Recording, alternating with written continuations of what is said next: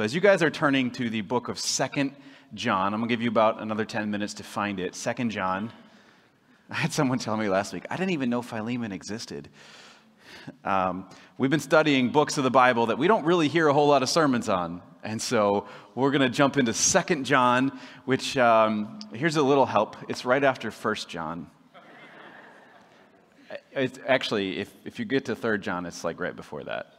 Okay, so 2 John, I'm going to preach a message, if you're taking notes, called An Old Message for a New Day. An Old Message for a New Day. It's a constant in his life. It's one that he's gotten used to over 60 years. Now, people are gracious about it, but they often come up and interrupt him. Hey, sorry to bother you, but could you tell me one more time the story about... And he finds himself retelling a familiar story, whether it's in the marketplace, or it's in the back of a church, or it's in his courtyard on a Sabbath. He finds himself retelling a story that he's told over and over and over again. Could you tell us what it was like when you saw a dead man rise from the grave? Or what about the time that naked crazy guy came down from the tombs just screaming and everybody was scared of him and then he was suddenly changed? Well, what about that one time that Jesus' finger touched the oozing pus and the guy's whole body began to heal? Did the healing start right at the point that his finger touched and like spread outward? What was that like?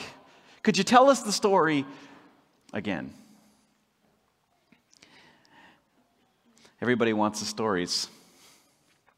It's been 60 years since the cross. It's been 60 years since the death and the resurrection of Jesus, and he knows that he's the last living person who saw them with his own eyes. Now, don't get me wrong, city after city after city has their own version of something that they saw. A feeding of the 5,000, a blind man by the gate who was made whole, a crippled man walking out in front of the crowd. But as far as the one who holds all the stories, he realizes it's him. And so he will sit in the back of a church in Ephesus and listen to another pastor talk about Christianity. And there's something that in his heart begins to burn. Everybody wants the stories. They think that if I just have more stories of Jesus, then I'm going to get to know Jesus better. And yet John knows it's not the stories that set you free. It's the truth. And he's tired of telling the stories. Now, don't get me wrong. They are etched into his memory. Every little detail is burned into the history in his brain. And these are the very things that he remembers, he walked through, he saw with his own eyes, and he saw people's lives changed. But he's tired of a crowd wanting new stories when it's not the stories that are going to set you free. And so he leaves the church, and he walks through one of the largest cities in the Roman Empire, Ephesus. And there's just something that is just staying on the front of his mind. It just comes crashing down on him. The politics of this place, well, chaos would be an understatement. The morality of our cities, what people call entertainment nowadays. John is thinking about the lifestyles, the choices, what's flaunted openly and being sold on the streets. And his city, the city that he lives in, is known for its riots against Christianity. And by the time he makes it back to his house, he pulls out a paper, a single sheet of paper, and he puts pen to paper. Because he wants to write what he's rewritten over and over and over again. You see, there were 12. There were 12 that he slept with on the road every night. There were 12 that he would journey back and forth across the Sea of Galilee with. There were 12 that shared every one of these stories. And yet, one by one, the stories are coming in. The reports have arrived. Peter and Paul, both killed in Rome around 66 AD. Peter had his head cut off. Peter was crucified. Paul had his head cut off. Peter was crucified. In fact, when Peter realized he was going to be crucified, he begged the executioners to crucify him upside down so that he would not be crucified in the same way that his Lord was crucified. And actually, in a joke, the executioner was like, okay, sure. Andrew was crucified. Thomas died when being pierced through with the spears of 4 different soldiers. Philip, after winning the Roman proconsul's wife to the Lord, in retaliation, that proconsul had him arrested and cruelly put to death. Bartholomew went to India with Thomas and Ethiopia and southern Arabia, and there's various accounts of how he met his gruesome death. James, according to the Roman historian Josephus, reported that he was stoned and clubbed to death. Simon the Zealot was killed in Persia, refusing to sacrifice to the sun god.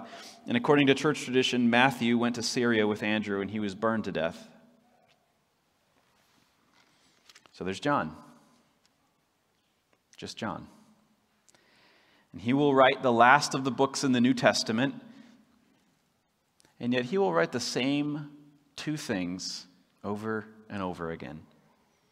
Even though, if you remember, John ended his gospel account, the gospel according to John, saying there was not enough books or scrolls in the world to retell everything that Jesus did and said while he was here on earth. John, even though he has all the stories, will implore on us today 2 things. 2 things he said over and over again. This is an old message for a new day.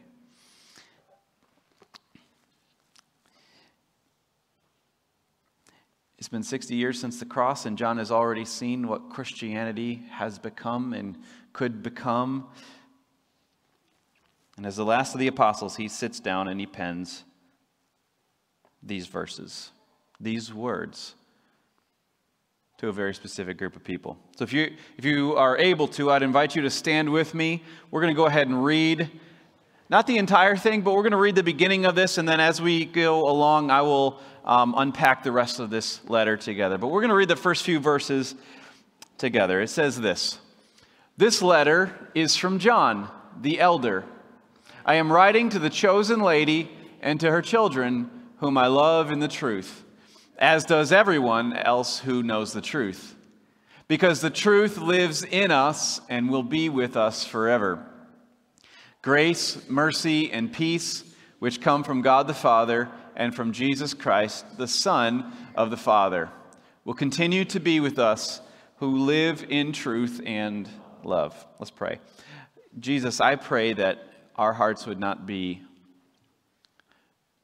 distracted with the familiarity of your words today. I pray that our hearts would be soft to hear what you have to say to us, knowing we needed to hear this again. I pray, Lord, that this would be something we take very seriously and very personally as a word from you, our King. We pray this in Jesus' name. Amen. You can be seated. Now, John is writing to a church community called, which he calls the chosen lady. Now, there's reasons to believe this isn't just a single person. This is actually a community of believers. One of the reasons why he doesn't specifically refer to them is because of the heavy persecution. And delivering a letter in the Roman mail system would have been a direct threat to this church community if he named who they were.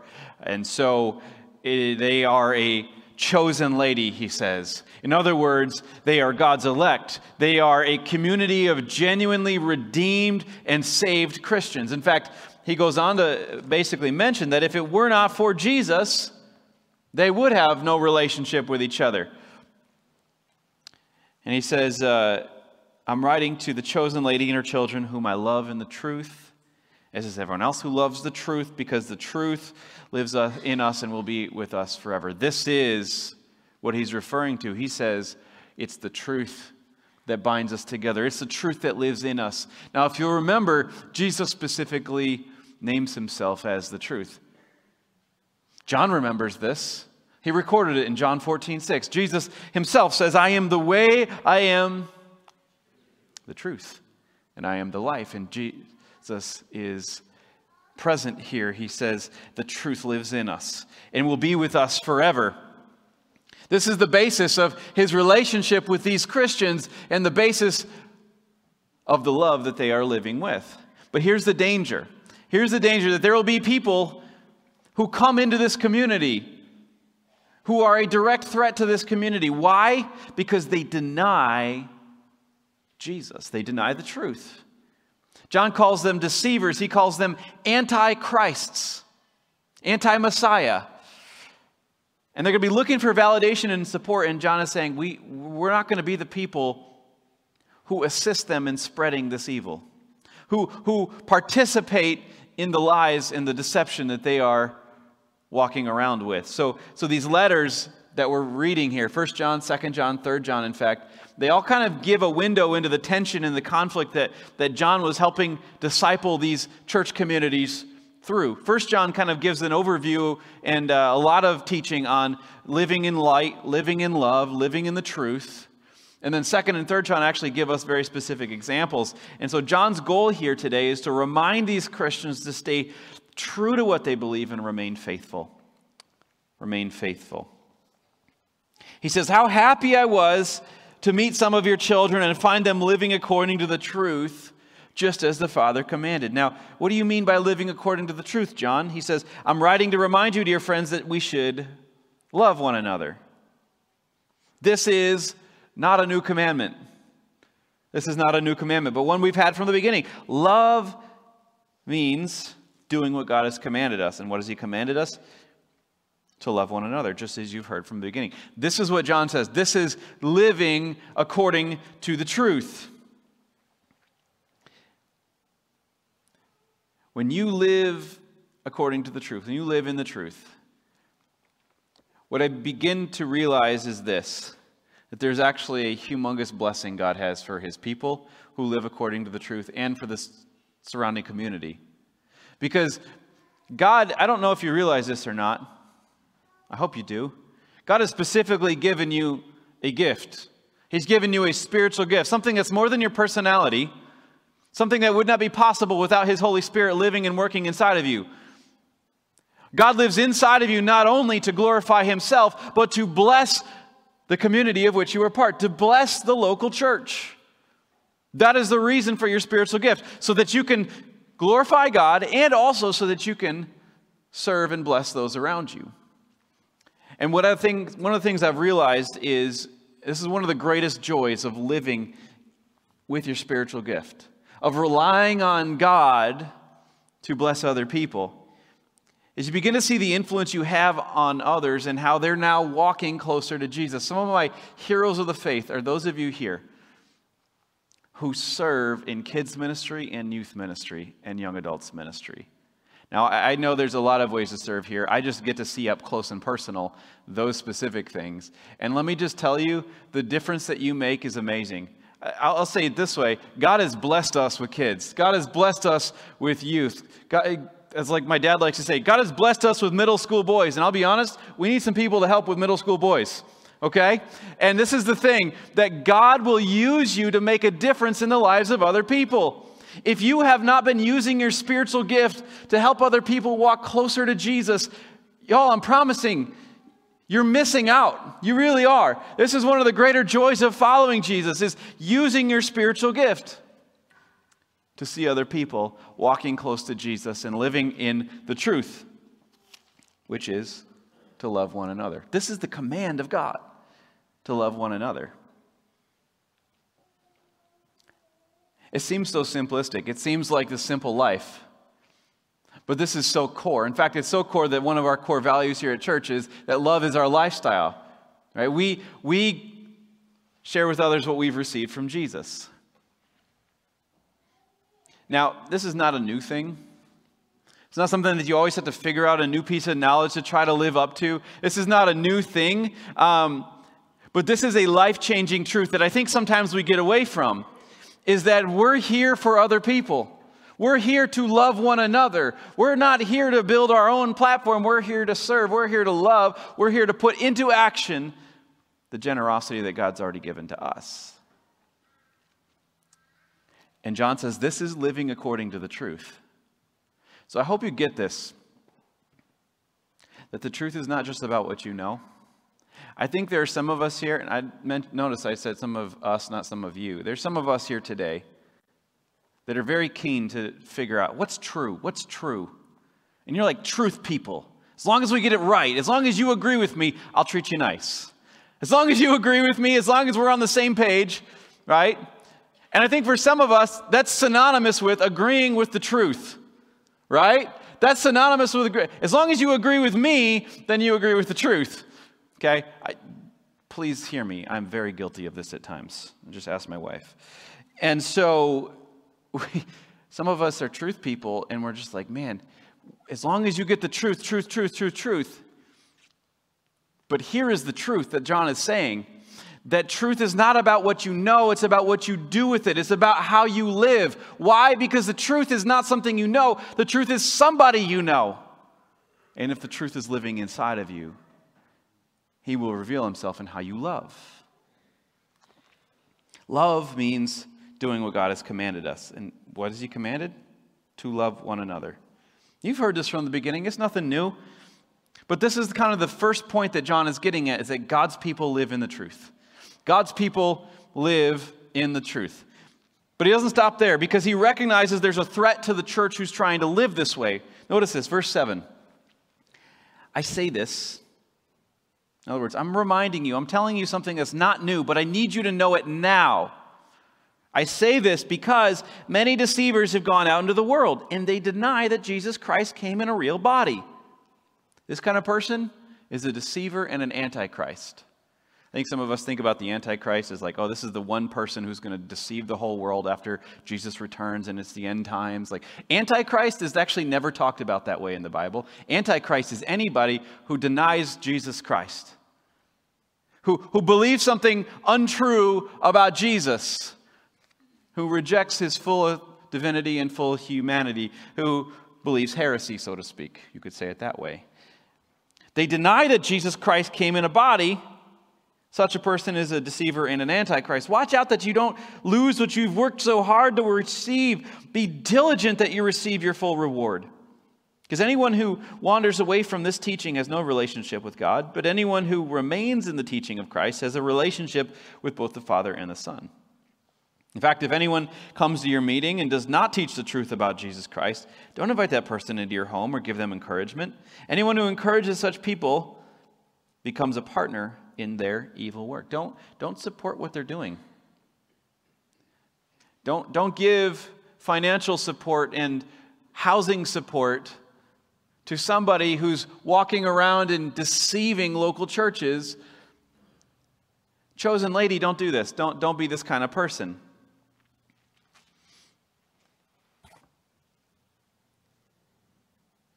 This is the second point. Number one, God's people live in the truth. Number two, God's people love the truth. God's people love the truth. And why do I say it this way? Well, let me ask you this. If I were to give you a real $100 bill and a counterfeit $100 bill, how would you tell the difference?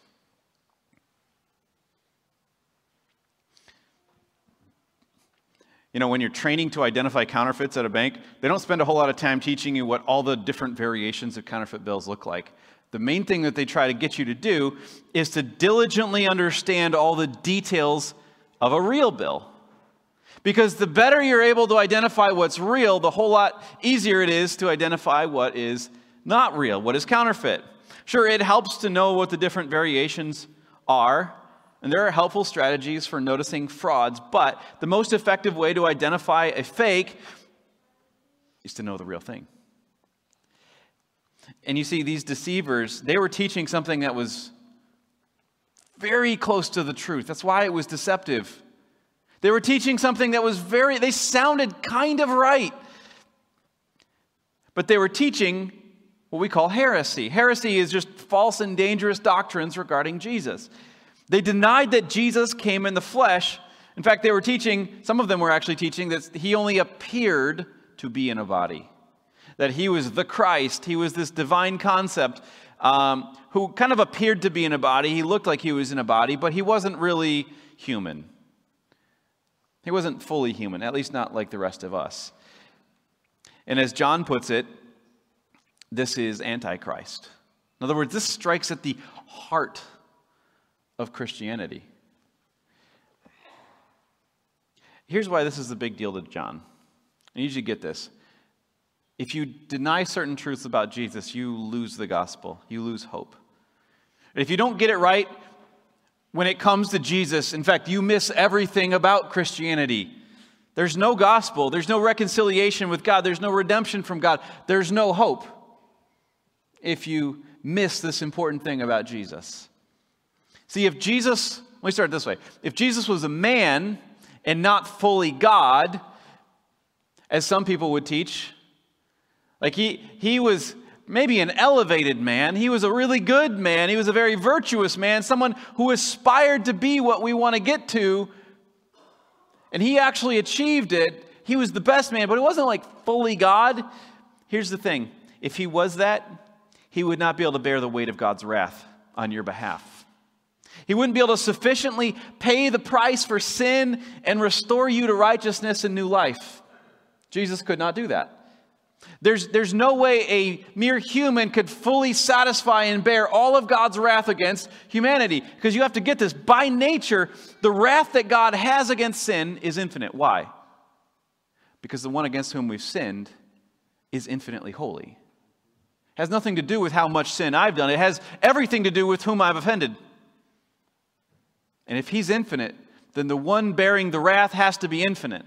Otherwise, you cannot fully satisfy the wrath of God against sin. I hope you get that. That is why you have freedom in Christ. That is why you have the ability to have a relationship with God. It's because all of the wrath against your sin has been paid for. Which is amazing. Which is what we celebrate every Sunday. But you got to realize that's what has to happen first. You don't just get to walk into the throne room of God with sin. It had to be paid for, and it was. By someone who could actually satisfy the wrath of God. But more than that, he had to be more than just infinite. He had to be perfect. Because he had to offer a sacrifice to God of such value that he would be pleased to accept it. Only when Jesus is fully God can he bring the sacrifice of infinite internal value to God that would satisfy his wrath against your sin. And so because Jesus is fully God, the wrath against your sin is satisfied, and now you have eternal life in favor with God. So Jesus has to be fully God. But if he's God and not fully man, as these teachers were teaching, you also lose something profound about Christianity. And it's this. He would not be able to be an acceptable substitute for you. Jesus has to be fully human because the justice of God requires that the same human nature that offends him has to be the one that pays for him. The penalty of sin requires suffering in body and soul because that's the instrument the sin was committed with. Jesus had to be a man so he could fully identify with you, suffer in your place, and sympathize with what you're going through so that he could be your substitute and he could be your advocate before God. Jesus has to be fully God and fully man in order for you to be redeemed and reconciled to God. And to believe otherwise, John says, is antichrist. You see why John is making such a big deal about these deceivers? Those who are truly God's people not only live in obedience to God's commands to love one another, but they love the truth itself. Or should I say, they love the truth himself. God's people love Jesus intimately and passionately, so much so that when a deception comes around, they're able to identify because they know the truth. They have a personal relationship with him.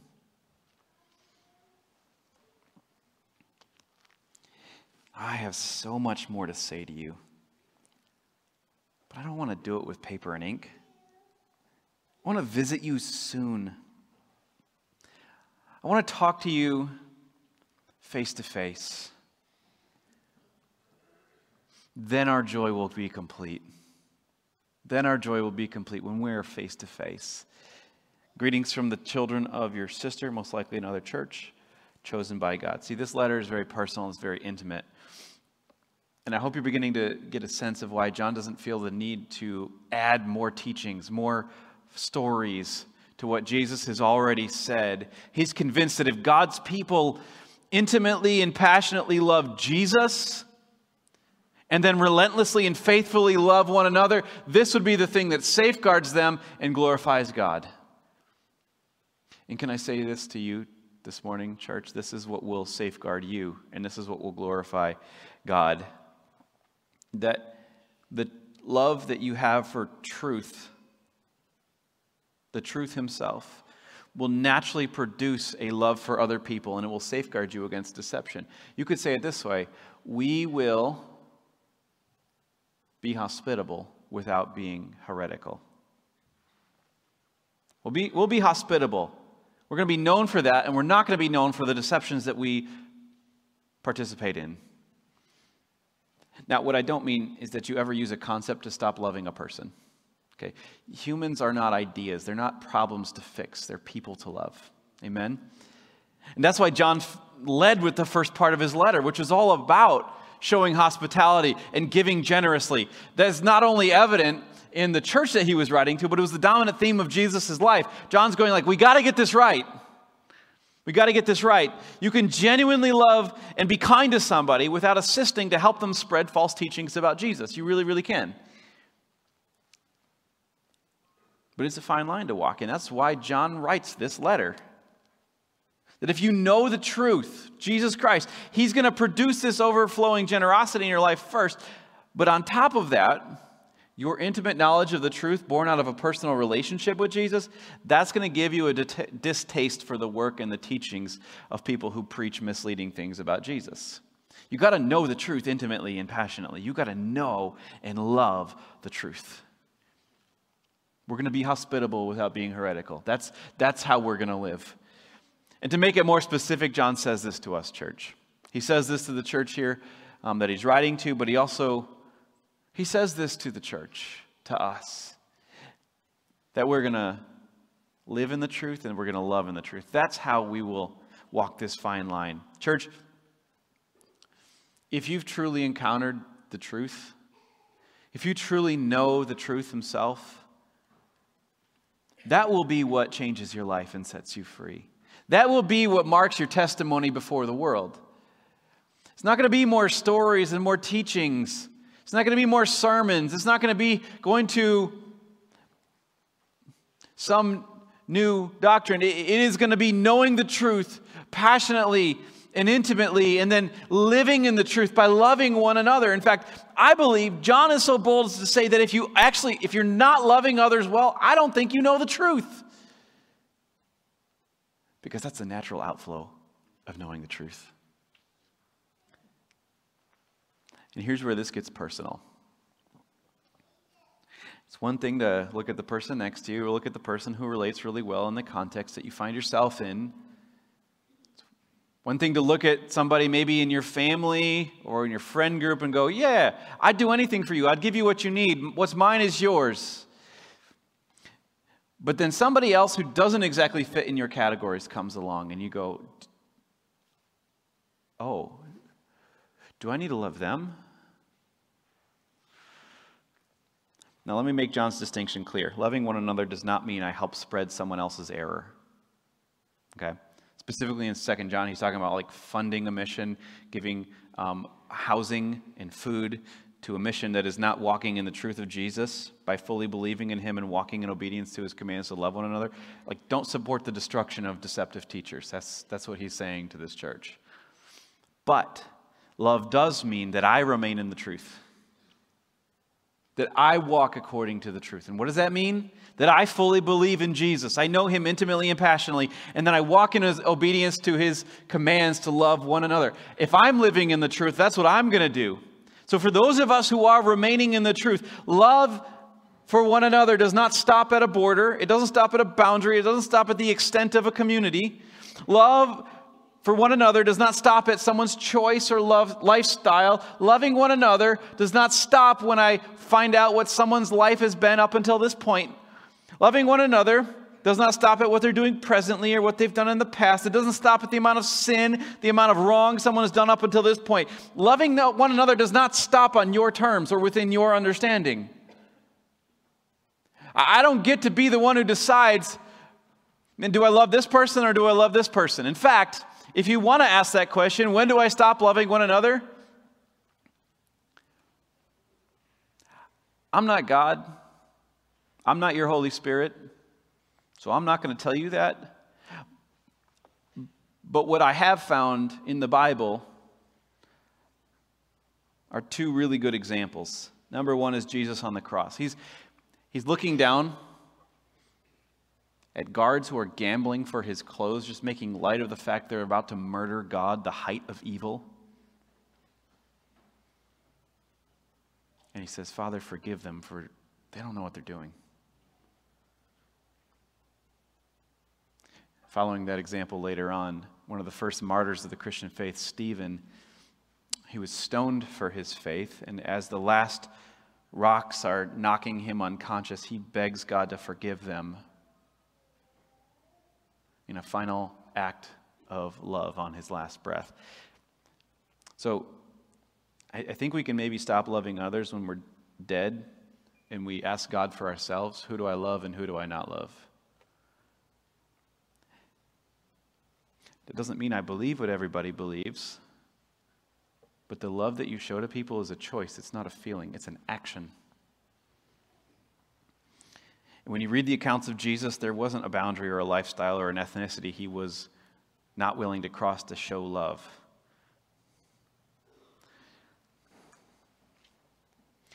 The very last night of his life, right before he knows he's about to be brutally murdered, but even worse than that, bear the full weight of God's wrath against your sin, John hears Jesus say, I'm going to show you how to serve others. This is my new commandment. They're going to know you're followers of me by how you love one another. Not where you go to church on the weekend. Not what particular flavor of Christianity you want to make the most famous. Not what preacher you say, oh, I follow this person or I follow that person. But by how you actually live in the truth to love one another. And what does that look like?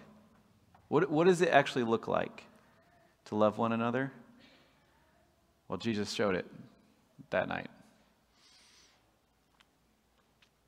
Because there are going to be people in your life and in my life that do not deserve love, and this is how you're going to know that you're a changed person. This is how you're going to know that you are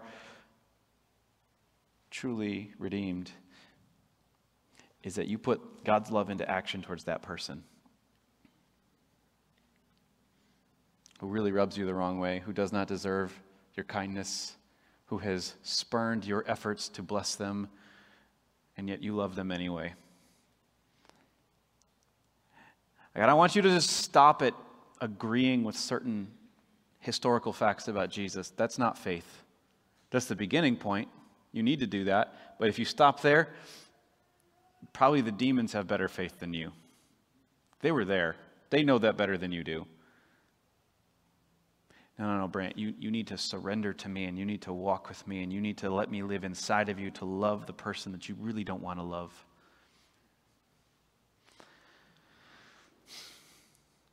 I'll say it this way. If you have people in your life that you refuse to love, please don't ask the Holy Spirit to work inside of you, because that's kind of his goal. You're saying, God, please come do stuff for me, but don't let me do stuff for other people. Like he's like, that's not why I sent you the Holy Spirit.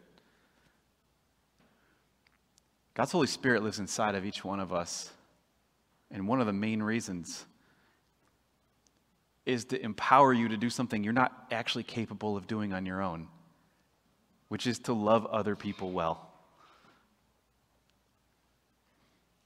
He's 60 years old. He's the last of the disciples, and he says, I can't write you anything new. I have a lot more to say to you, but I'm not going to write about it. Just love Jesus by walking in the truth and love one another. That's what we have to be about. We're going to be hospitable without being heretical. We're going to walk that fine line. We're going to keep it simple. We're going to live in the truth, and we're going to love the truth. That's what we'll be about. Let's pray. Jesus, I pray that we would be the people who seek continually to walk with you. Not simply by believing in you, but by walking in obedience. God, would you let your love and your grace and your forgiveness just so pour into our lives that we can't help but let it rush out into other people. We need to be reminded that we did not deserve this. We need to be overwhelmed with your love because we didn't choose you, you chose us. And so, Lord, would we be empowered to give that love to those that unfortunately we have seen as undeserving until this point.